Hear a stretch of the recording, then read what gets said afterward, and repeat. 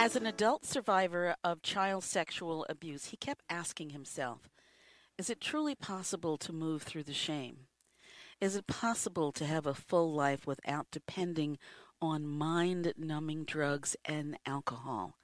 And the most difficult question of all, do I tell? Hello, everyone. I'm Pamela Brewer, welcoming you to this edition of Mind Talk. My guest today is Larry Ruhl, author of Breaking the Rules, a memoir about child abuse, the pain and the healing. Larry, welcome to Mind Talk. Thank you so much. Larry, you have written a powerful and I would like to say really important book.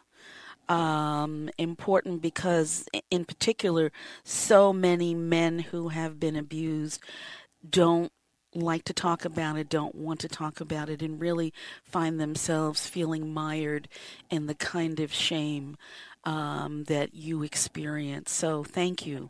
For what you have created. And the book is entitled, again, Breaking the Rules, a memoir by Larry Ruhl. Larry, tell us about your decision to tell your story. My decision to tell my story did not come easily to me. I was just about a year sober and struggling with upcoming Father's Day in that year, about 4 years ago. And as a way to get through it and not feel tripped up, I started to write in a journal. I had never written out completely what had happened at the hands of my dad and decided to write. And as difficult as it was, when I was finished, I couldn't help but to feel that something started to shift in me. But it did take me another 6 months to sit down and actually start to write again and to say more. But I knew that I felt like I was onto something, and I could feel a shift in my body actually occurring of feeling lighter. So that's how the process actually started in terms of coming to the decision to tell my story. You talk about the reasons that you hope, the things that you hope to accomplish in the writing of Breaking the Rules. Talk a little bit about that. What did you want people to know? Yes, in terms of, it's funny, I'm going to jump into this, but one of the questions that I get asked so often is, or assumptions that are sort of put on me, is that it must have been cathartic to write the book. And it actually wasn't. I will tell you that it was incredibly painful to sort of relive the experience and put words to it. And I struggled for about 2 years in that process. But what kept coming up was knowing that the more shameful pieces that I was willing to talk about, or that I could talk about, I knew that those were the pieces that people were going to relate to, and that in those pieces, that's where the healing could happen, both for myself and other survivors. So that's one of the things that I really hoped would be a takeaway, was that people would relate to something, certainly maybe not all of it, but something, an experience, a trigger, something that I described. I was hoping to reach somebody that might be able to relate and feel a little more normal. One of the things that struck me about Breaking the Rules very early on was when you described your father as not the mythical, lurking, horrific, sinister person that people like to assume and tell themselves predators look like. Say a little bit more about that. Yes, that I think that really was a challenge for me for so many years, because the relationship with my dad for many years, I mean, my dad is just somebody that everyone likes. He's an incredibly likable guy. And outside to anyone, we were this perfect family. And he just, from the time that I was very young, really drove home this father-son bond. And he was not anything like externally like a monster or somebody who came across as abusive or angry or violent. He was a sensitive, thoughtful, caring man. And it really presented some challenges for me personally, because I for so many years I thought, oh my God, I must be crazy. And unfortunately I'm not. The shame and the confusion that comes to be for children of abuse. The fact that you were able to describe him as friendly and fun-loving, I think about the children who will talk about, the children as adults who will talk about abusers and feel guilty that there were times when they had fun with that person. Yes. It adds to the shame and the blame. Yes, that's right. And, I too had those moments, and because my father remained in my life up until about 10 years ago, the older I got, the more confusing it all became. Because as I was having some memory come back, I thought, oh no, this could not have happened. This could not have happened, and I would continue to just push those feelings down. But yes, I mean, one of the ways that one of the tools that I used to help me write this book was to go through old family photographs. And I would see these photographs of me with my dad, and I remember where we were and the times that we were, experiencing, and I really had to check in and say, what did that feel like then? And truthfully, even looking at those photographs, I still felt an enormous sense of shame. Talk a little bit, or talk a lot, your choice, about the sense of shame. It is such a complicated, heavy, burdensome experience. And folks on the outside looking in often don't really understand it. Sure. The idea of shame can run so deep, and it certainly did for me. I went through, we hear people talk about it. It was certainly my experience, where I went through many years in therapy of really thinking that this must have been my fault. And therefore, I felt ashamed. I felt ashamed of the fact that I was unhappy in my own body. And, I had a difficulty looking in the mirror because I looked like my father. And that was one of the hardest things for me, is that I resemble him. And so that sense of shame that I carried, that I look like this, like my perpetrator, like this pedophile, was incredibly hard for me, and a level of shame that ran so deep and definitely contributed to my anxiety and my depression, my addiction. And shame in society. I felt stained. I hate to use the term damaged goods, but that's how I felt for many years. And I felt and wondered, did I ask for this in some way? Am I responsible? And it took me a long time to realize and to really accept the fact that I was so young, and that a child at that age is not asking for anything but to be nurtured and loved. And what age were you when the abuse began? Before I started kindergarten. We're talking right now about the abuse at the hands of your father. Your mother was fairly abusive as well. Yes.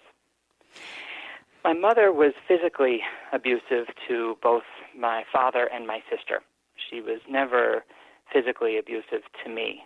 She saw me as her ally from a very young age. I was her best boy, and she pitted me against my sister and my father, mostly my father, often. But in terms of her mental illness and her verbal abuse, it was ongoing through my entire life. The physical abuse, she really beat my father, devastating effects sometimes. That was very difficult to live with, to be around. It often took me and my older sister to break them up. So it was a house that was just fraught with violence. And, on the outside, again, my father was determined to make sure that we appeared as the perfect family. So anything that was visible or showed in any way, or, police showing up to the house, we always had to have a sort of a unified excuse. to prevent anyone from questioning. You talked about a time when your mother would be scantily clad, cigarette in hand, with your father beaten and bruised. Was that often an experience with your mother being scantily clad? Yes. Yes, it happened, many, many times, especially during the summer, when she would sort of come to life in a new way, have the opportunity to be in a bikini or be in sundresses or be in a negligee at home. Yes.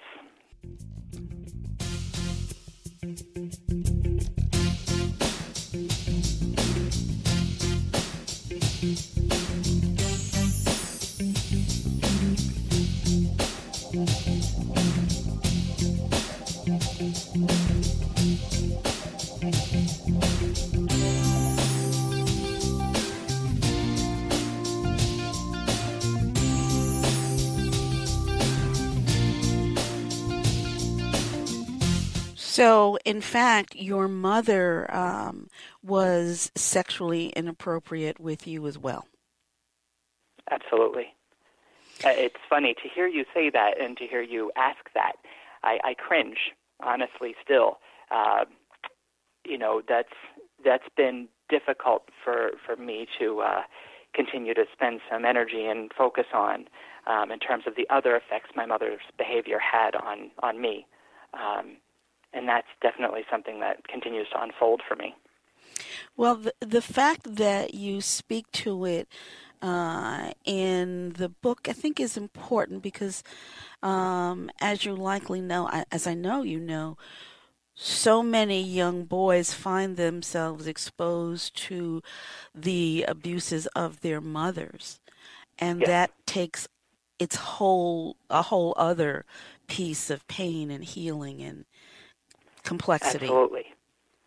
Yeah, and it's a different complexity. Yes. And while we're talking about this, I think one of the effects of writing the book really helped me see that that abuse did occur at the hands of both of my parents. Yes. And there were many times that I've struggled feeling like I had a bullseye on my back, and that was that's been an interesting piece to untangle and challenging. In second grade, you found Yes. yourself in particular trouble with your family. What happened? I did. I was struggling in school. I was exhausted. I was very, very tired. The fighting was incessant and kept us up very, very late. My sister and I breaking up their fights. And a teacher asked me to stay and after class and before recess, and she asked me if everything was okay at home. And she asked if I was, I talked about my parents fighting a lot. She asked if my father hit my mother or if they had hit me. And I said no, but my mom hits my dad. And she gave me a hug, and I felt safe in that moment.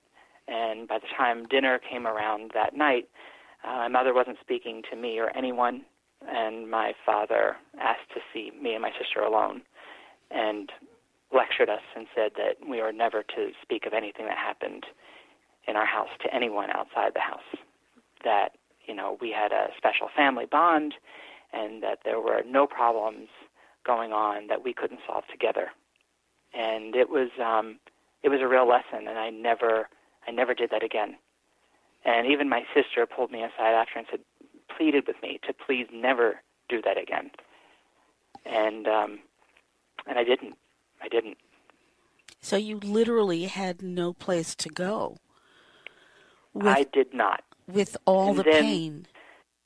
Yeah, I didn't. And until we sort of got involved in our local church, but that was short-lived also. When your dad was, let me interrupt myself for a moment. Sure. When your dad talked about the special father-son bond Yes. that the two of you shared, he was not talking about something pleasant and loving.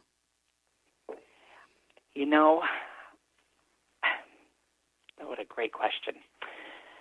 I think in many ways, because he shared so much of his distant relationship with his own father growing up, that it was all talk. It was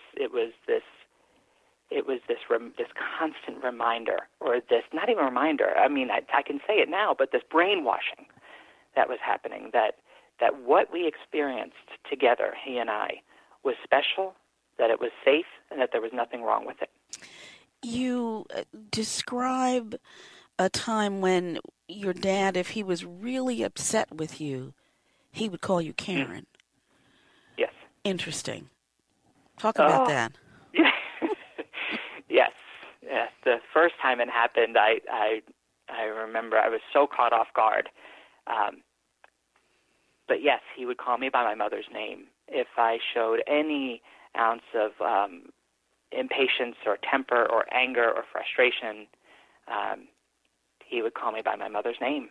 And as it was it's what started off as a secret code that he wanted with me to keep me in line with the way he felt I should be, more along with the Ruhl side. And he used that until our relationship came to an end. And into my early adulthood, he continued to do that in anything that I did or acted. Even when I had my own house and my career, he continued to do that.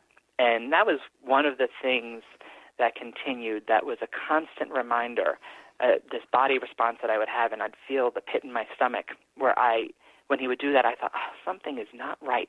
Something is very, very wrong here. And did you think there was something wrong with you? Yes. Okay. So the not right and the wrong was you, not your father, not your mother, not the horrific experiences of the household, but you. No, I took that on. Often as adults, when we hear of bad behavior by other people, we may wonder what was going on. And I think the reality is that we do forget that people who are abusive have themselves likely to have been harmed in their own childhoods. Doesn't make it okay, doesn't make their behavior okay by any stretch. But it perhaps adds to the understanding of how powerful abuse can be and carry through the generations. Tell us the story about your mother and Josephine. My mom was the daughter of a police officer. My grandfather was a police officer, and her mother was a stay-at-home mom. And my mom was somewhat of a tomboy, despite my grandmother's insistence that she be a very feminine girl. And my mother loved animals, and she discovered this chicken in her neighborhood, and that became her pet. And she loved this chicken, took her everywhere and cared for her, and really became very devoted to her. And while my mother was at school one day, my grandparents had Josephine slaughtered and served her to my mother at dinner, not telling her that it was Josephine until she was actually eating the meat. And this was one of the stories my mother shared with us. My grandfather was not a nice man, and really, just from the tidbits that my mother did share with us, it was very clear that my mother suffered some significant mental and physical abuse. Just the idea that, it's hard to wrap your brain around what that little girl would have felt like with Absolutely. Her parents making such a cruel pronouncement at the dinner table. Yes. You talked about, as you were a youngster in school, you had to really navigate going to the bathroom. Why was that? Yes, that was one of my earliest memories, something that filled me full of shame in kindergarten, as I would, there were times that I would have blood in my underwear, and was afraid that I would be caught or found out. At that time in kindergarten classes, the bathrooms were right in the classroom. They were in the back of the classroom. And there was great fear. I had great fear of even pulling down my pants. And it was a painful time. The fact that you experienced all of that pain and shame and everything that we've been talking about and are able here today to talk about it as an adult in a happy and healthy relationship of your own it's extraordinary, and it speaks to your courage. Thank you very much. Let's fast forward a bit. It was not okay for you to leave home and go to college. It was not okay for you to leave home and do much of anything. Your parents, as off-putting and abusive as they were also as clinging and boundary-free. Yeah. But you found a way. You found yourself at FIT in New York. Tell folks what FIT Sure. is and what that experience was like. Sure. Well, I want to backtrack for just a half a second and say you can imagine what it was like to have grown up in that house, to finally turn 18, have the opportunity to go away to college, and I became terrified that I was disappointing my parents and actually ended up staying home for 2 more years before I made my way to FIT, the Fashion Institute of Technology in New York City. And I was really lost academically. I was never a good student. I had no idea what to do. And a woman that I dated briefly, was interviewing at FIT, and she asked me to go along with her, which I did. And as she was in her interview, I started going through the course catalog and found something magical called display and exhibit design. And I thought, that is me. This is where I belong. And I applied, much to my parents' dismay. They were not happy about it at all for multiple reasons. But I was accepted, and that felt like my ticket out. Felt like my get out of jail free. You had many relationships along the way. Talk to us about Catherine. Yes. So Catherine, oh boy, my heart is still full. Before I met Catherine, I had been involved with a man, and I really panicked when I started to have significant feelings for him.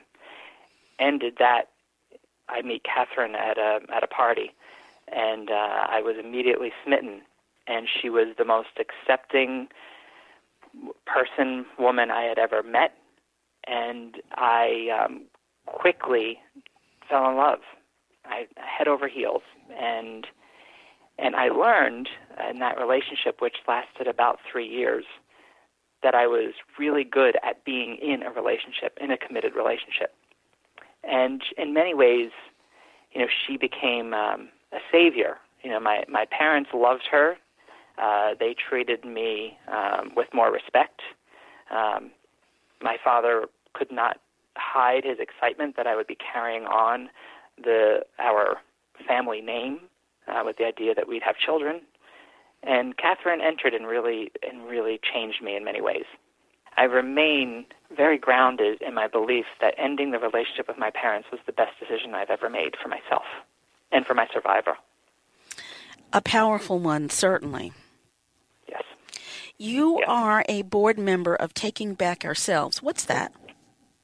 Taking Back Ourselves offers experiential weekends for women survivors of sexual abuse, any form of sexual abuse. It is Larry Ruhl, who is the founder, has been working with survivors, male and female, of sexual abuse for her entire career as a therapist. And I've experienced this version of working with men in these weekends, and this is an organization that's focusing on women, and it is profound, incredible work. It is an opportunity for women to heal on the deepest level of being heard, of feeling safe, and finding ways to navigate life. For the person listening today, for the male survivor, or the male who doesn't quite experience his own sense of survival, what do you say to him? What do you say to them? I say that that healing is possible, that finding a way to live a true and authentic life and a rewarding life is possible, but that is takes commitment and work. But I think that what I would love for any male survivor to hear is that that it can get better. It really can. And that you matter, and that you're believed, and that you can heal. You are a registered speaker with the RAIN Network. Can you tell us about the RAIN Network? That RAIN is incredible. It's a national network, and the work that they do is just incredible. Their outreach is enormous. That's actually a resource that I went to look at statistics, and which is really, the statistics are horrifying. It's such a great place to understand sexual abuse and the broad ramifications. Their website is just the most thorough and supportive that I've encountered, and being a registered speaker, which means basically that I may get an email and be asked to speak to a college campus or to a group of survivors or any other such form. They do amazing work. And that's RAINN, the RAIN Network. That's correct. The story that you have told and that you're telling, the statistics are what? Again, lots of people assume when you think about abuse, and certainly when you think about sexual abuse, many people still think, oh, that just happens to girls and women. But that's not true. What are some of the statistics? Well, they say that, if you were going to use the broadest definition of sexual assault or sexual abuse, that the numbers are 1 in 6 for men and 1 in 4 for women. Yes, and even with the way the climate has changed, it's still drastically underreported. I mean, there's so much shame associated with sexual assault, both against men and women. Men seem to have a harder time admitting it and talking about it because the deeper belief that men should be strong. It just makes me crazy, really. It is pretty remarkable. Yes. Larry, tell us where we can get more information about Breaking the Ruhls and the other resources that you've referenced. Absolutely. RAIN has a great website. It's RAINN.org. 1in6.org is also an incredible resource for men. Taking Back Ourselves is another one that I love. And in terms of the book, BreakingTheRuhls.com provides resources as well, and more information on the book and my own personal journey into recovery. And that's Breaking the Ruhls, RUHLS, as in Larry Ruhl. Right. Yes. Larry, thank you so much for the work that you are doing. Thank you for this book, and thank you for spending time with us here at MyNDTALK today. Thank you so much. It was an honor. And folks, thank you for joining us today on this edition of MyNDTALK. MyNDTALK is brought to you daily as an educational public service. It is not intended to replace any work that you might choose to do with a medical, mental health, or other professional. MyNDTALK is available to you on demand by going to MyNDTALK.org. That's MyNDTALK.org.